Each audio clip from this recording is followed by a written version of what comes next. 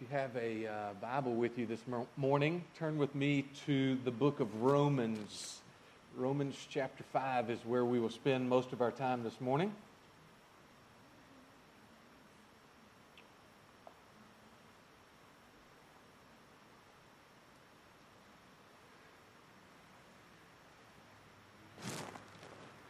We have finished our study through the letter of Colossians, and for the next few weeks, I want us to spend our time looking at one of the aspects of our vision, and that being responding to God's Word. And how we do that, how we bring that about, is through our worship. Our worship is here this morning as a body that is gathered together, but it's also each and every day as we live our lives scattered wherever God has us. Like a couple of weeks ago, some of us were in Thailand.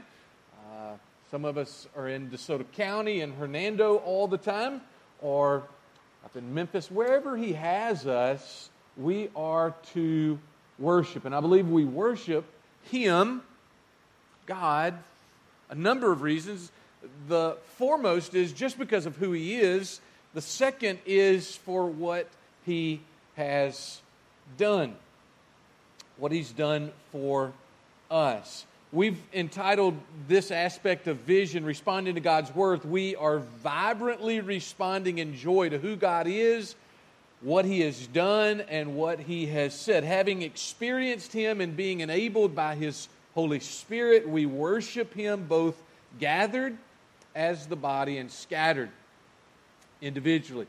Presenting our bodies as living sacrifices, we live lives of worship to the only worthy one through prayer, reading of the Word, giving, singing, and serving. So over the next few weeks, we're going to look at this, and we're going to see this throughout God's Word, throughout His Scripture, and hopefully it will allow us to live differently. Let's go to the Lord in prayer this morning. Heavenly Father, I bow before You. God, I ask that as we are here this morning, Lord, You'd speak to us. God, You would draw us close to You. Lord, You are the only worthy one. Father, it brought tears to my eyes to see those bowing down before false gods, before those gods that men's hands have made. There's no power there. There's no life there. It is a dead idol. But Father, also in our culture and in our lives, there are dead idols that we bow down to instead of bowing down to You as well. Lord, would You show us this morning from Your Word how much You love us?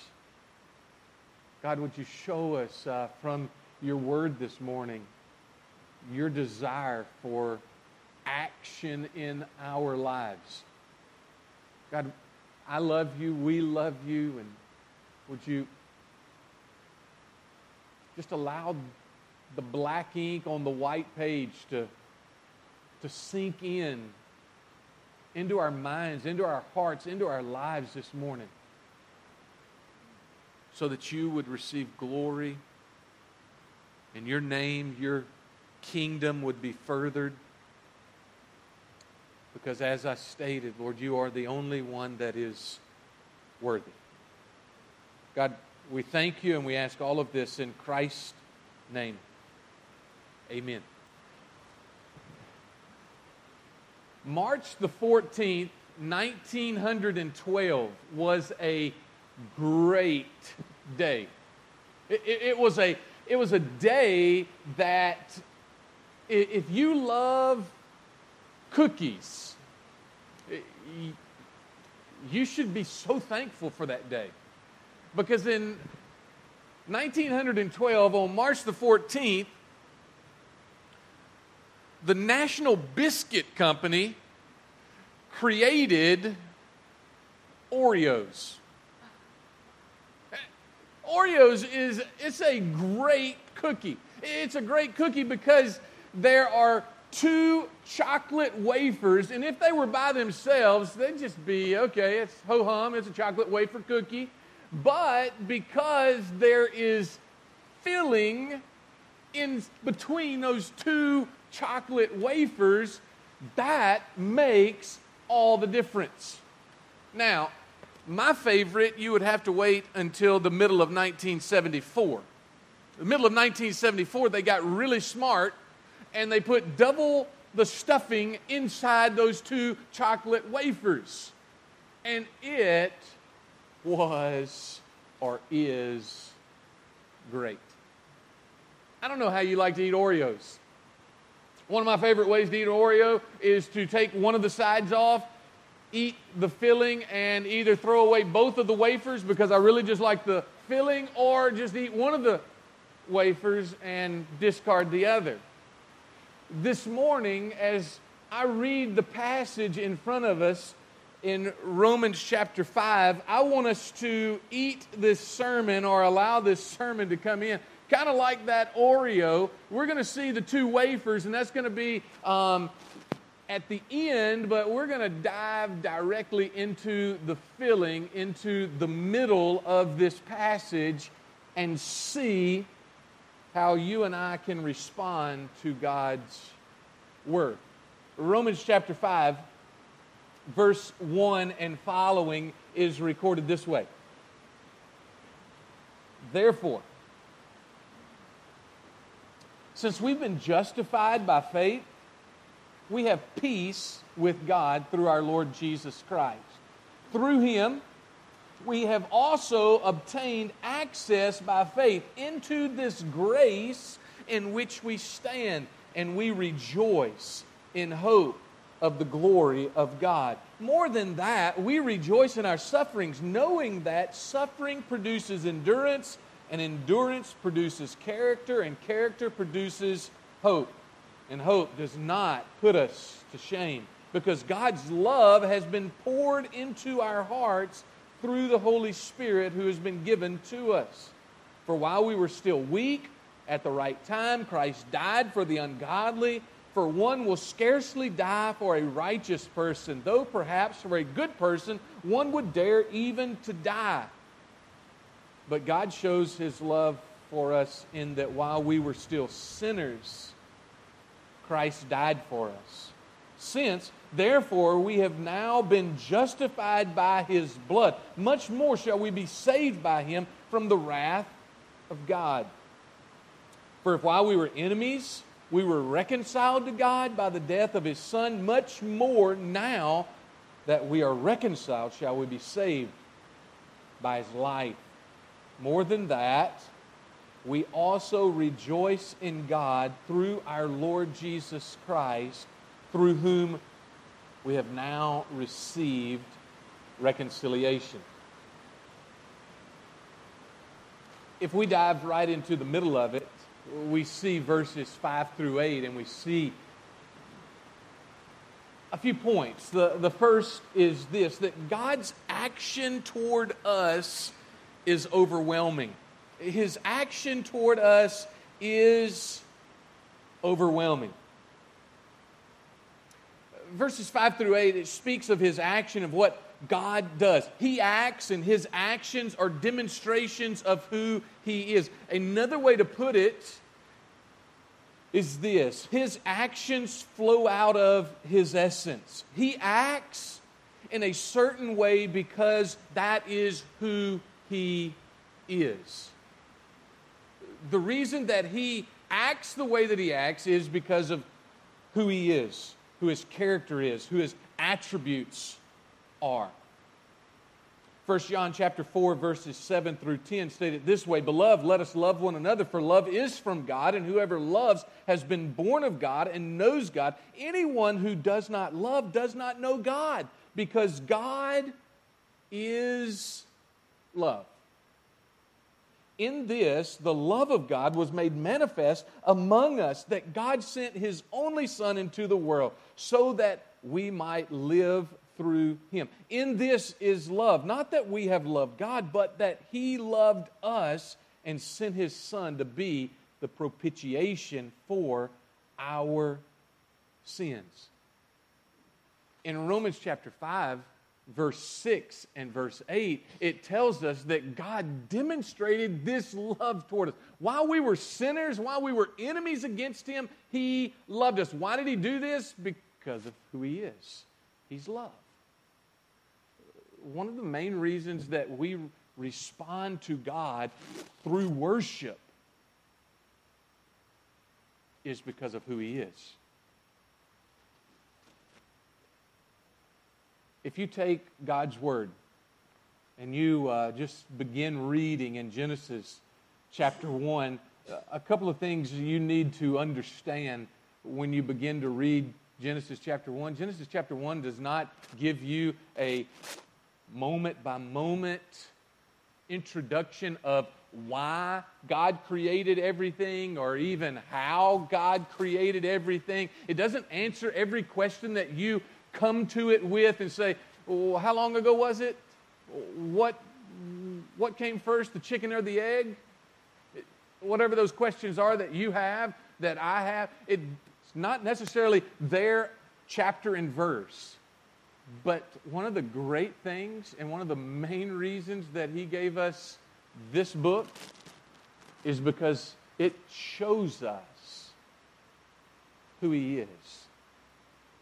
Genesis chapter 1, in the beginning, God created the heavens and the earth. In chapter 2, not only do we have the term God or the name God, but we have the Lord God. A different name brings about a different character, a different attribute of who He is. And if you continue to read verse after verse, chapter after chapter, He continues to allow you and allow me to see who He is. And out of who He is, He acts. Genesis chapter 22, one of my favorite stories in Genesis, shows us that He is provider. What does He do? He provides a sacrifice for Abraham. Exodus chapter 3, as He is calling Moses, He allows Moses to see just a small glimpse, another attribute, another characteristic of who He is. And He says to Moses, Moses, take off your sandals because the place that you're standing on is holy ground. And He begins to dialogue and converse back and forth with Moses. And in that dialogue, He says, Moses, I want you to go and I want you to talk with Pharaoh, and I want you to lead my people out of bondage in Egypt to the land of promise. And Moses says, God, I can't, I stutter. And He says, Moses, go and lead my people. And He says, you've got the wrong guy. He says, they're not going to believe me. I fled from there 40 years ago.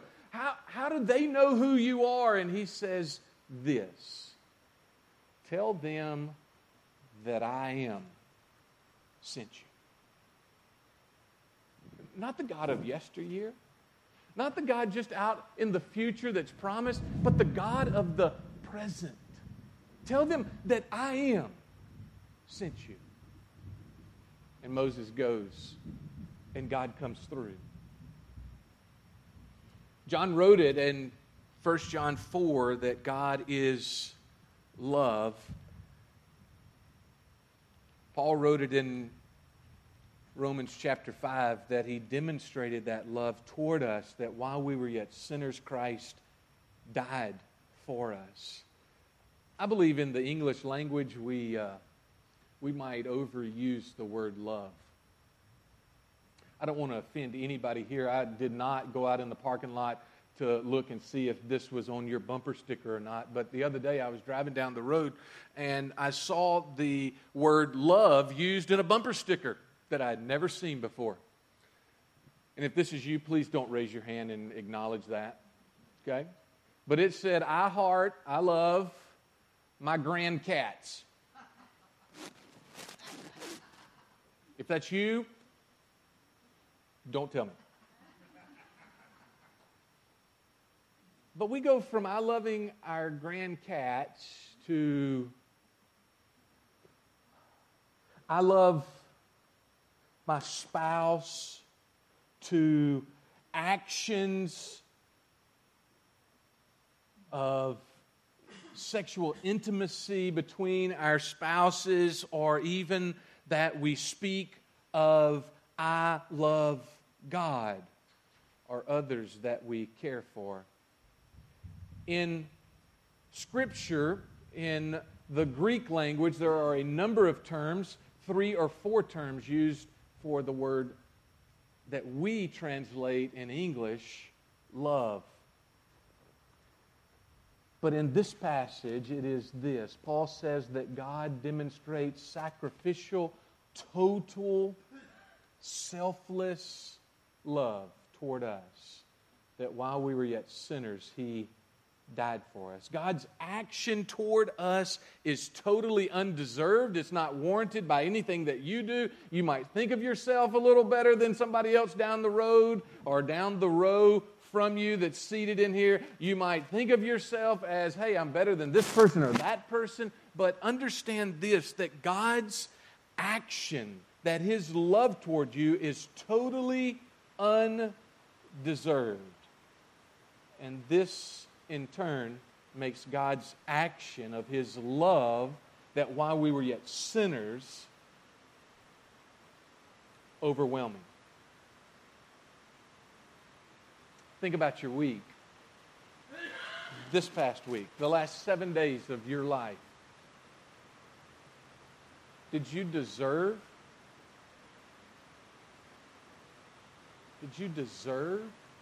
the love that God gave you? You and I don't deserve it. We're so grateful that that is how He acts, that that is who He is, that He does not change, no matter if my words are kind to Paige or my words are unkind. No matter if my actions are right or wrong. No matter if I sin or don't sin, He demonstrates His love toward you and toward me in the same fashion, because that is who He is, and it overwhelms you and me. He acts the way that He acts because that's who He is. And to be honest, that's the same as you and me. Jesus stated in Matthew chapter 12, verse 34, out of the abundance of the heart a man speaks. And then a couple of chapters later in chapter 15, verse 19, for out of the heart come evil thoughts, out of the heart come murder, out of the heart comes adultery, sexual immorality, theft, false witness, and slander.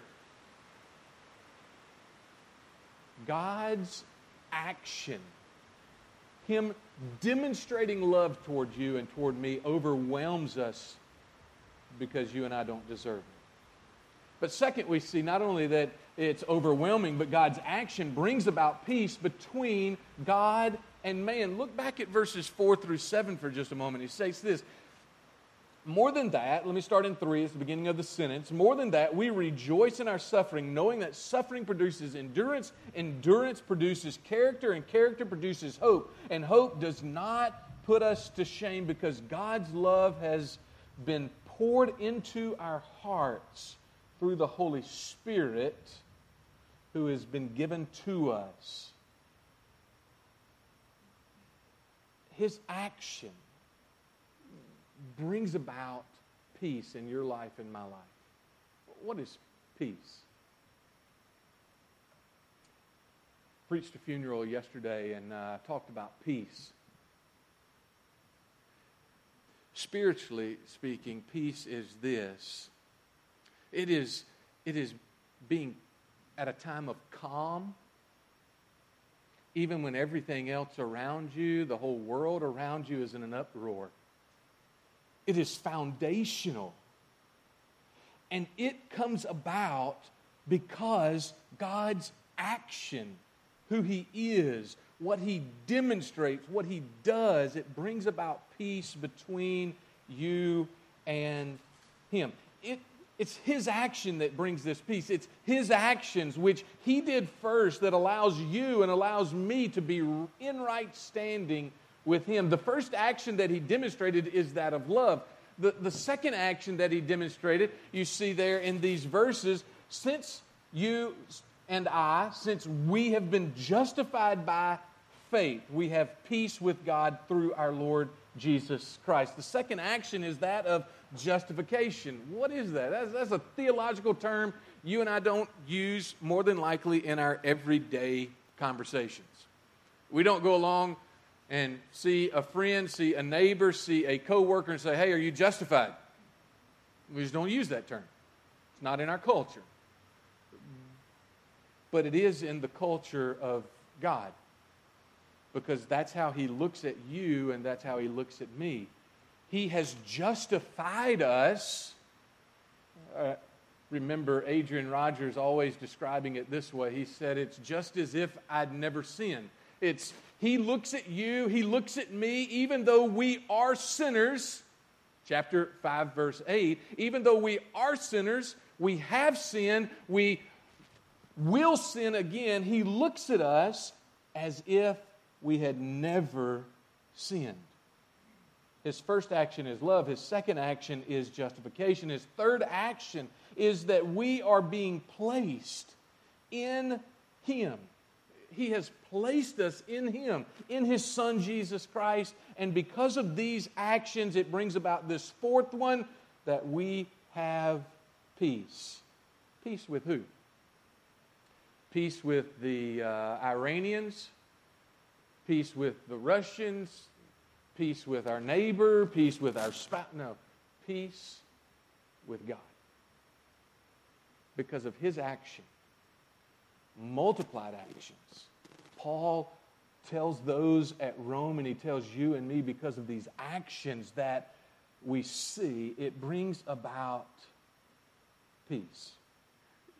You and I need to be reminded that it's God's actions that brings about His peace. His Son died on a cross. His Son shedding blood, perfect, spotless, sinless blood, brought about the ability for peace. These actions are brought about by God, and they're done in one of two places. They're either done before salvation, because He demonstrates His love toward us, and that has been there before the foundation of the world. He justifies us. He died for us. He brings about peace. They're either before salvation or they're at the moment of salvation. And those actions bring about peace. So if those two things are the filling, and that's the good stuff, because that's coming from God to you and to me, let's look at some wafers for just a moment. Not to say that they're bad, but that's from you and me to the Father. Because of God's action, one's response to God is worship. Therefore, since we've been justified, since we have peace with God through our Lord Jesus Christ, through Him, we've also obtained access by faith into this grace in which we stand. We rejoice. I don't know what your week's been like. Some of your week has been good. Some of our weeks here have not been good.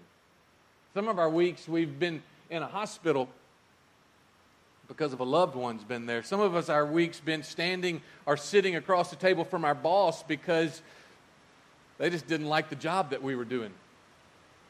I don't know what your week has been about, but this, because what God has demonstrated for you, because of what God has demonstrated for me, it should bring about rejoicing in your life and in my life. One's response to God is worship. Sean has stated it here. I have stated it here. Stephen stated it. The reason we are in this place this morning is not for you to be entertained by those that are up here singing. It's not for you to be up here and say, man, you know what? Sean missed a note on the guitar. Brian, he misquoted a passage in the verse. It is for us to come together to an audience of one and respond to it. That is worship. You are here this morning lifting up your voices. You are to be here this morning lifting up your voices because of Him. These verses, this time, this sermon, all of the sermons are to direct us to respond to Him. And that response, whether it is through your lips, whether it is through your feet, because you are changing the way that you are living, your hands, you're changing the way, the things that you're doing, your mind, you're thinking differently. It is a response, and it's worship. When you and I see Him for who He is, our response is worship. Not only is it worship, but finally this morning we see a fourth truth from this passage. If you look right past verse 8, we see that man's action brings about change in life. Since what? Since you have been justified, since you have peace with God, since you have seen His love demonstrated toward you, since you know that Christ died for you, therefore, we have now been justified by His blood, much more shall we be saved by Him from the wrath of God. For if while we were enemies, we were reconciled to God by the death of His Son, much more, now that we are reconciled, shall we be saved by His life. More than that, we also rejoice in God through our Lord Jesus Christ, through whom we now have received reconciliation. Because of all the things that God has done. You're no longer an enemy. You're a son. You're no longer an enemy. You're a daughter. He has drawn you close to Himself if you accept His sacrifice. Your action brings about a change. That change is not just for the moment. That change is not just for this week. That change is for all eternity. As I close, let me confess and tell you a story. I don't like awkward moments. I was sitting across the table from somebody this week, and as we were talking, they stated something to me, and I just flippantly answered. And I'll tell you what they said, and I'll tell you what I said. But I just flippantly answered for one reason, because what they said about themselves hit me so hard, and I'd been dealing with it for 3 days. And here's what they said.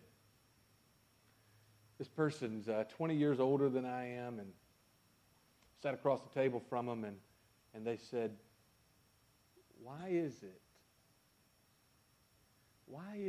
that I keep doing all the things that I know that I'm not supposed to do?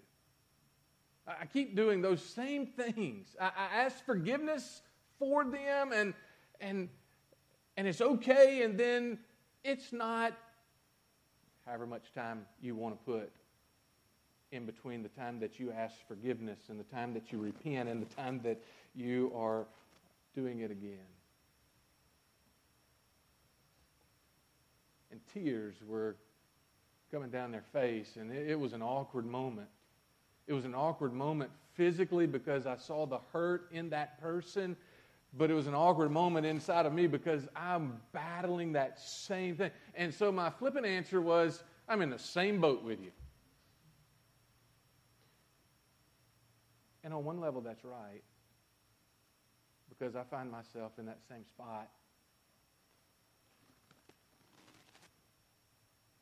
But in the other moment, it was, all right, let's just get past this. Let's get past the awkwardness, the uneasiness. Let's just get past the conviction of this moment and of this conversation. Don't do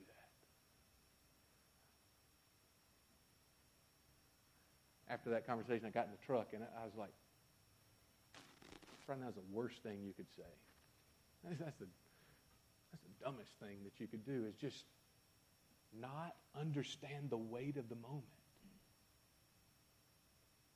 Take just a second, Riverbend. Just a second. You and I are to respond to the worth of God. He has demonstrated his love. That's who he is. He loves you. Because of his action, your response is to be that of worship. Your response is to be that of change. So easy for us to just bow our heads because I'm about to ask us to pray. To see those come up here and start to sing a song. At the end of the song, take a part of the plate and pass it, and then say goodbye and not change. The only reason that God has done everything that he has done is so that you and I would change. That is our response. Heavenly Father, I bow before you, and God, I pray that this attempt to understand your actions, of what you did for us by loving us, by giving us your Son, by us being in him through the Holy Spirit. It was a whole act of the Trinity. That, Father, it would challenge us to our core. That there would be this awkward moment, this uneasy moment of what our lives have been about. What's been important? Father, you are worthy.